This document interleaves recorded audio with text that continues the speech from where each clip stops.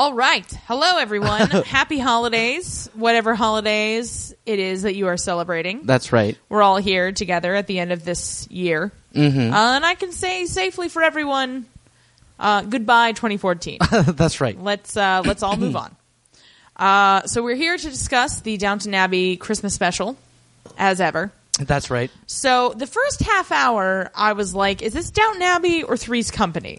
Yeah. It was really mean-spirited for the first half hour. Well, and just the dialogue felt all off to me. I was like so much, I mean, it was like it had been written by some kind of Fellows Bot 5000 Downton script generator. And what it reminded me of was, in Mystery Men, the Sphinx that always has, like, these stupid aphorisms. Like, all of the, like, one-liners in the first 20, 30 minutes felt like that. I know you don't know, but some of our cousins, I'm sure, will appreciate that. You've never seen Fight Club, and I've never seen Mystery Men, right. So I suppose we're even yes. in this marriage. Sure. So let's work through the plot point. Let's do that. Starting with the broth. Right. So there is a conflict between Danker and Spratt. Yes. As ever. As ever it was. And Spratt is like, oh, hey, you can't even make a broth. And Danker's like, I can totes make a broth. Right. And then he's like, well, why don't you do it then? And she's like, okay. But she can't make a broth. She can't. As it happens. Right. So she goes to Daisy and Mrs. Patmore to try and learn how to make a broth. Right. And she can't. Yeah. So Daisy goes to the Dower House and is like, oh, here's a broth. And she is intercepted on her way out by Spratt, who deduces that the broth has been brought by Daisy to be passed off by Mrs. Danker.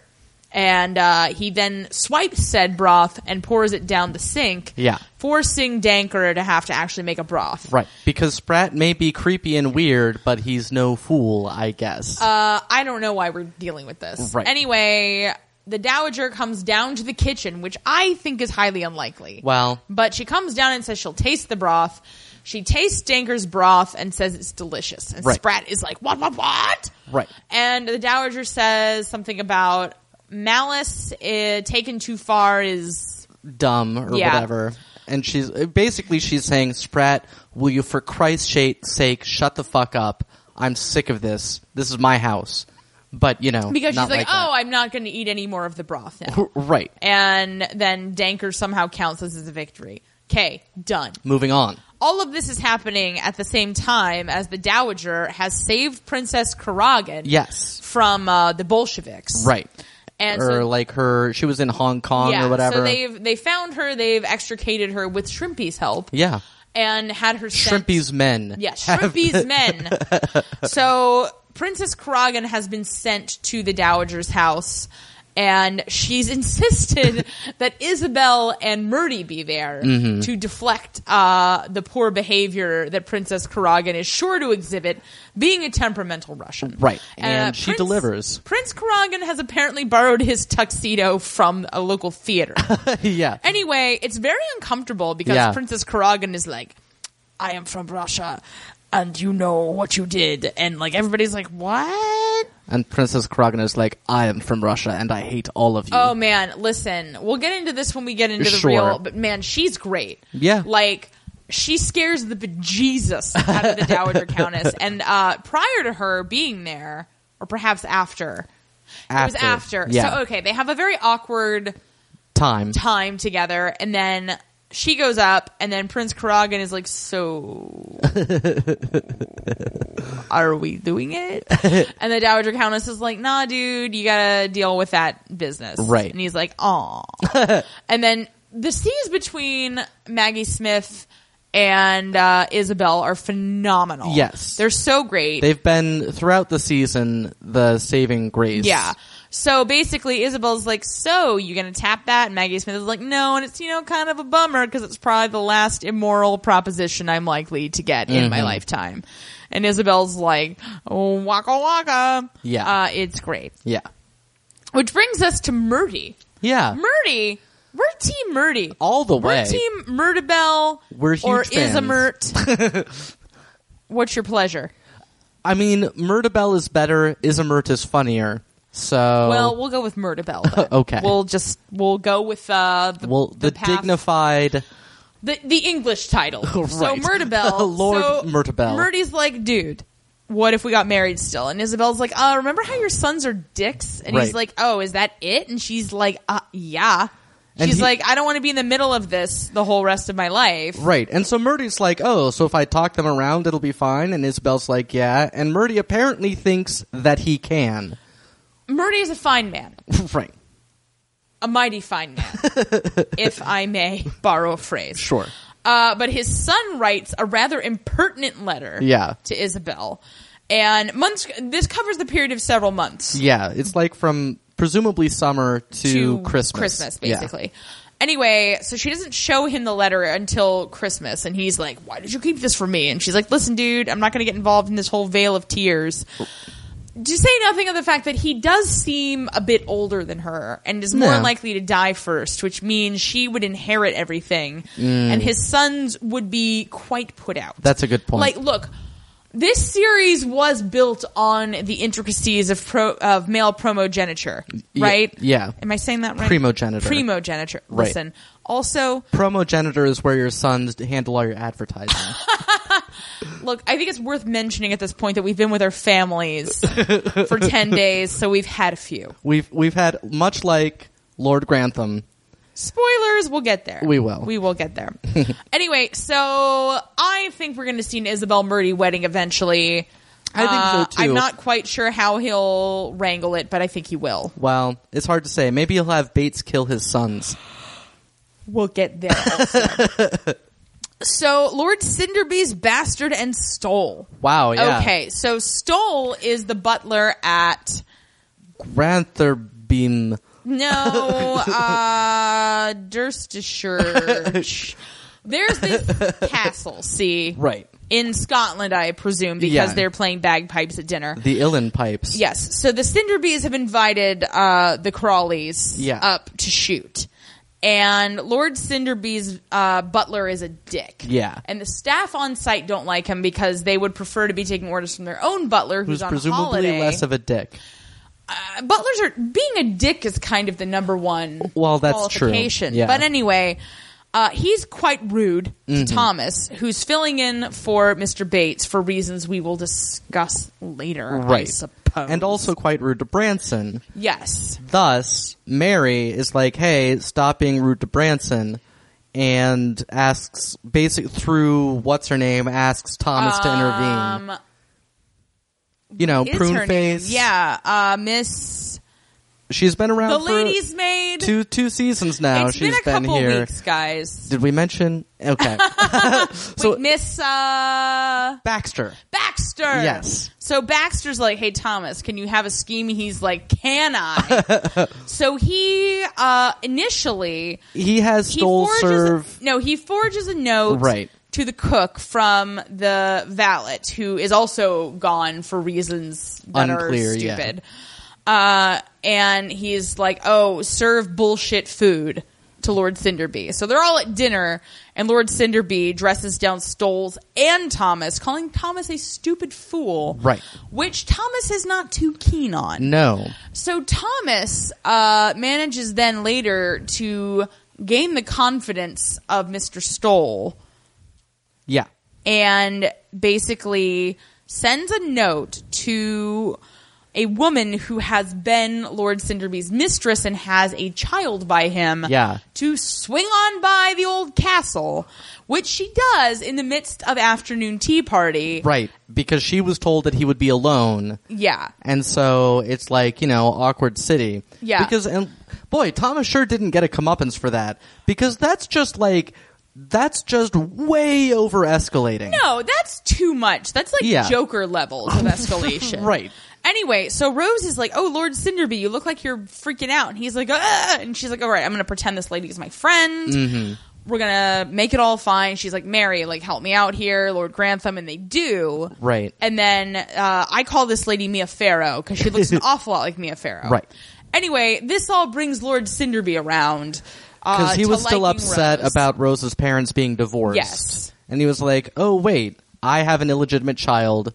And now everybody knows, so I have to, be nicer, I guess. So everybody wins? Well, not that illegitimate child, or no. Stole. Right. Edith's bastard. Yes. So Lord Grantham has finally decided he's going to say something to Edith because I have this set later. Lord Grantham may or may not have angina because he's been having severe chest pains. Right. And basically McGee badgers him for like 15 minutes about this, and he finally is like, I might have angina. And she's like, oh no. Right. So anyway, he decides he's going to go see Edith at night. And she's reading a book, and he's like, oh, I've just come to see if you're chucking things at the fireplace again. Anyway, he's this like, isn't our house, you know. Yeah. Don't burn it down, he's please. like, P.S. Marigold, she's your kid, right? And she's like, oh no, Papa, you have to forgive me. And I'm like, this asshole, he should be asking for your forgiveness at this point. And he says the same, to be fair. All right, fair enough. Yeah. Anyway, so he knows, and basically everybody but Mary knows at this point. Yeah. Because Tom later finds out, yada, yada, yada. Yeah. Nobody cares. Right.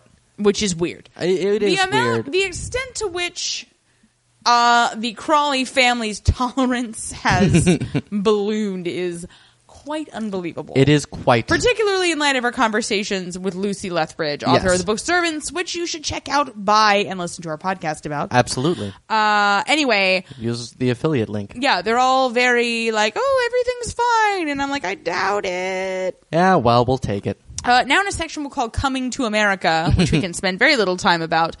Atticus has been offered a job in America. He's going to take it. He and Rose are moving to America, and Branson/Tom is definitely moving to Boston to be with his family and taking Civvy. Right. And everyone's quite put out about it. Yes. And rightly so. I mean, you know. Look, Cumberbatch got to him. What are you going to do? Yeah, indeed. There's nothing you can do when his, weird face starts talking to you. I look like a melted candle. I will move to America. Mr. and Mrs. Carson. Yeah. So Carson and Mrs. Hughes are looking at houses as for their they had retirement discussed. scheme. Mm-hmm. And Mrs. Hughes has gone along with this, but then she has a terrible secret. She does. Which is that she has a sister who has some sort of mental handicap, and she's been secretly caring for all these years and is thus penniless as a result. So Carson is very upset, just because he is like concerned that she has nothing put away for retirement. Right. And then at the very end, when they're having a Christmas party with all the tenants, basically is like, hey dude, why don't you just marry me?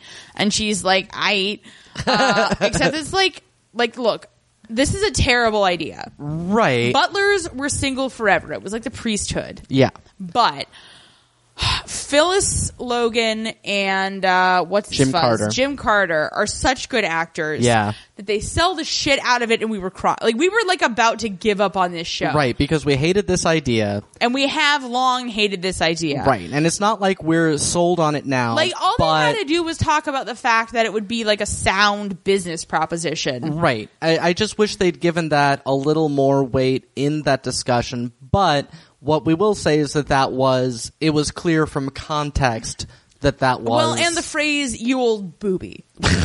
Generally, when you accept a marriage proposal with the phrase, you old booby, it's more of a business proposition than a love match. Right. No one's happy right now. Right. Because we must needs talk about Murder Prison. Yes. We've mostly not talked about it because it is so stupid. Right. Do we need to stop now? Well, Murray's back. There. Yeah, we got great. Murray. So yeah. He's still rocking his stash. All right. So the point is, Anna definitely killed Green.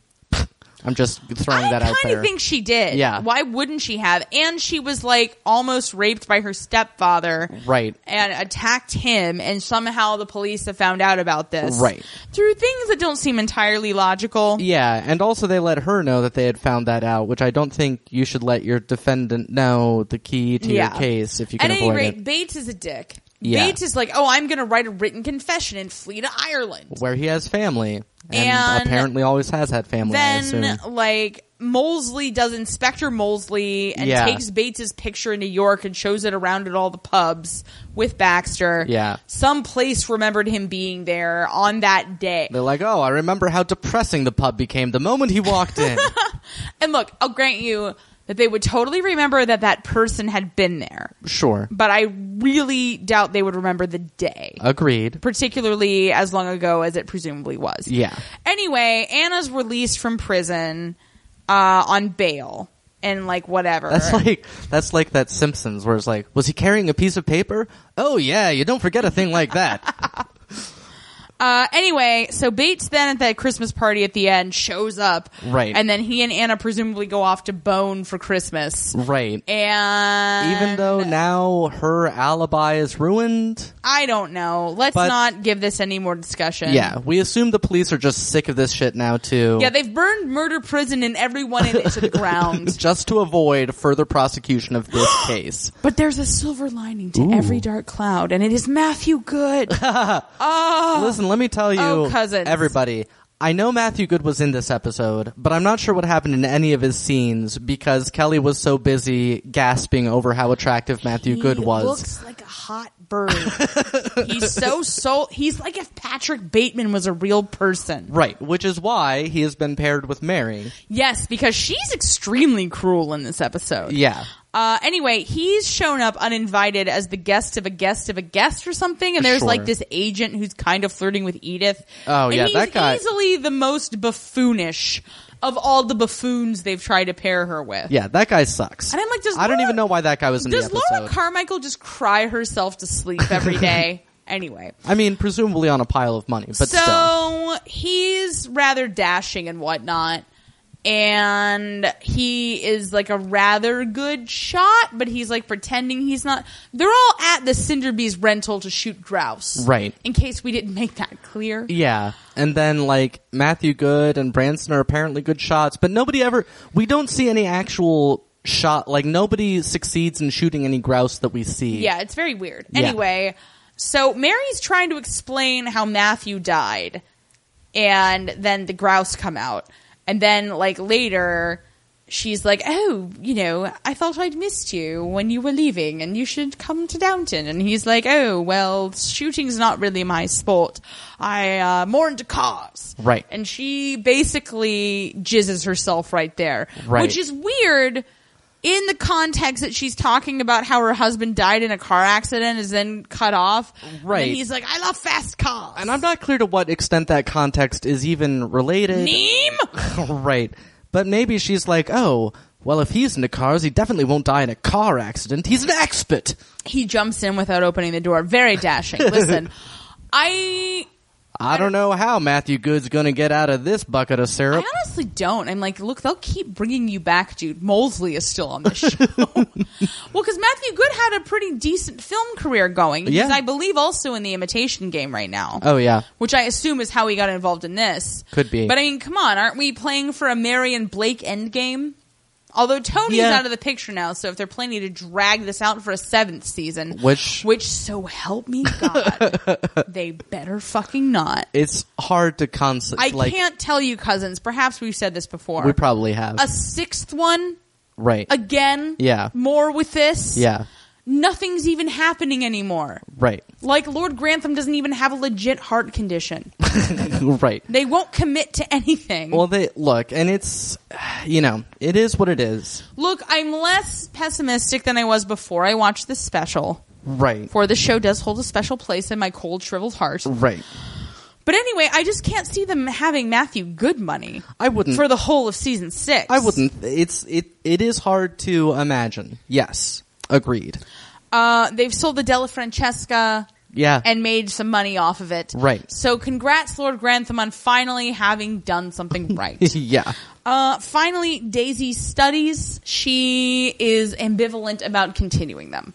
Oh, okay. And that is boring. Like, I sort of missed that. Yeah, it was there and there was no point because, again, they've clearly shifted almost their entire focus upstairs. I know, and it's horrible because, I mean, again, apart from, the Anna Bates pit of despair, the rest of everything down there, I mean, Patmore never does anything anymore. Well, Carson and Hughes might be getting married or whatever. Right, but my point is, apart from that, like, everyone else down there, I'm even happy, not so much Baxter, but I'm even happy with Molesley, flopping around down there. Well, I got no problem with that. What they've done, and I think it's been more on exhibit in this particular outing than ever before, they've really made all of the downstairs people extensions of the upstairs people. Nobody in this episode, with the possible exception of Carson and Mrs. Hughes downstairs, does anything not more or less at the behest of the upstairs people. Yeah, that's true. No, Even you're right. like It was Bates's gesture of confessing to the crime he didn't commit.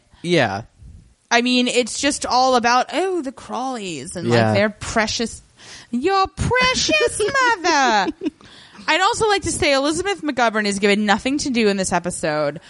And she's become more and more for me the VIP of this series. Mm-hmm. Granted, Maggie Smith does more. Yeah. With a thrown away, like, just facial a random expression. reaction shot to Mary singing Silent Night of all things. Well, she's thinking about Prince Karagan. Well, I know. Anyway, she does tell Isabel that, because Isabel's like, and you never strayed again. Because she basically... Right. We forgot this part because it came at the end. So Isabel... Granny. Violet. Sorry. Maggie Smith. Yes. So when she was in Russia with Lord Grantham, she and Prince Karaga decided they were going to elope. She was in the carriage with him. Mm-hmm.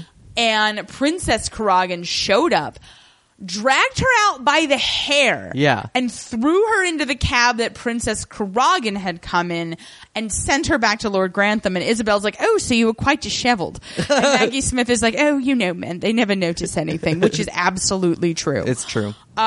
Spoken by a man. Mm-hmm. So it's definitely true. Yeah. And Maggie Smith says, within a week, I was thanking her.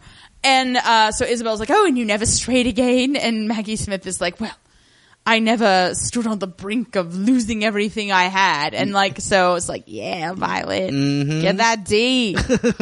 Anyways, we would watch an entire hour and a half thing where it was just Violet and Isabel. Right. Like, that's interesting. And Murdy. Karagan's, whoever's in their sphere. Dr. Clarkson, who's going to be very thrilled about the dissolution of Murderbell. Yeah. Yeah, but I mean, there were some really great moments. Mm-hmm. Sophie McShera, give the woman something to do. Yeah. For God's sake. Yeah. No, she's really good. Rob Collier-James. Yes. Give him something to do. Yeah. I mean, even his motivations were ridiculous in much of it, but he was finally able to connect with first season Thomas. Yeah. And God, haven't we all missed it? Like, his simmering resentment to his various indignities was just that was great. Hugh Bonneville. Yeah. Who got, it wasn't angina. It's an ulcer. Yes, it's an ulcer. So they made him not drink till Christmas Eve. And then he got hammered drunk. Right. And that was great. It was. And he just, we hate the character. Yeah. And so much of what he has to do, but Hugh Bonneville sells it so hard. Yeah. He does a great job as an actor. He and McGee get super tender with each other, I get a little verklempt. Yeah. They're so cute. Yeah. And it's just beautiful to watch. Yeah. Oh, God. And then there was the moment because Edith and Tom were hanging stockings on their children's beds in the nursery. Yeah. And then Mary came in as well, though we were thinking she wasn't going to do that. Right. She's like, I don't even really like him. Anyway, but then they all realized... If I get him presents now, I suppose I'll just have to keep doing it. Someday I hope to be half the mother Mary is. Anyway, Tom points out that they're the three who loved Sybil best, and I'm not totally sure that's true. Well, because they correct him, and it was like, Mommy and Daddy, and he's like, well, we're the ones that should have grown old with her. That is correct, but also, I don't think Lord Grantham cared. And secondly, McGee loved her the most. Absolutely, and anybody who wants to disagree with me... No. I can't even talk about it without getting really upset. But the scene where she is saying goodbye to Sybil's corpse and calls her my baby, my beauty... Go fuck yourself. Yeah. That is fucking television at its finest. Yeah. Anyway, so they all join hands, and Edith and Mary even hold hands. Yeah. And they, Mary says, Sybil, wherever you are, we're wishing you the happy Christmas, which Lord Grantham interrupts and is like, Tom, I don't suppose you'd mind letting Sibby stay here while you get settled in Boston. But anyway, it was a very sweet moment. It was. And that was a great Michelle Dockery moment too, because you could see her being hating to give up her, icy exterior for a second. She just can't wait to be 80. Yeah. That's Michelle Dockery's whole thing. Yeah. In this show. Yeah. Anyway, it was a perfectly diverting way to spend an hour and a half. Yeah. And we hope maybe Neem, random intern that listens to this while you're smoking pot, Look, the building blocks to make this show great again in its twilight are all there. Yeah. If they recommit to the downstairs narratives and push them in an interesting way. Mm-hmm. And if the upstairs narratives just, carry more weight. Yeah. And I mean, I don't even know, because I don't even know where to tell them to go. The Crawleys have moved from being this paragon of Edwardian virtue to being like a bohemian collective. Right. And that's fine, but they ought to be shamed. Yeah. Appropriately for the time. Well, yeah. And I mean, the issue is that, that's the issue, is that the original conflict is gone. And you need to come up with what are the conflicts of the 20s. Yeah. That, you know. And and honestly, in series 4, Rose dabbling in jazz, and I guess it was series 3 where she was sleeping with that married man.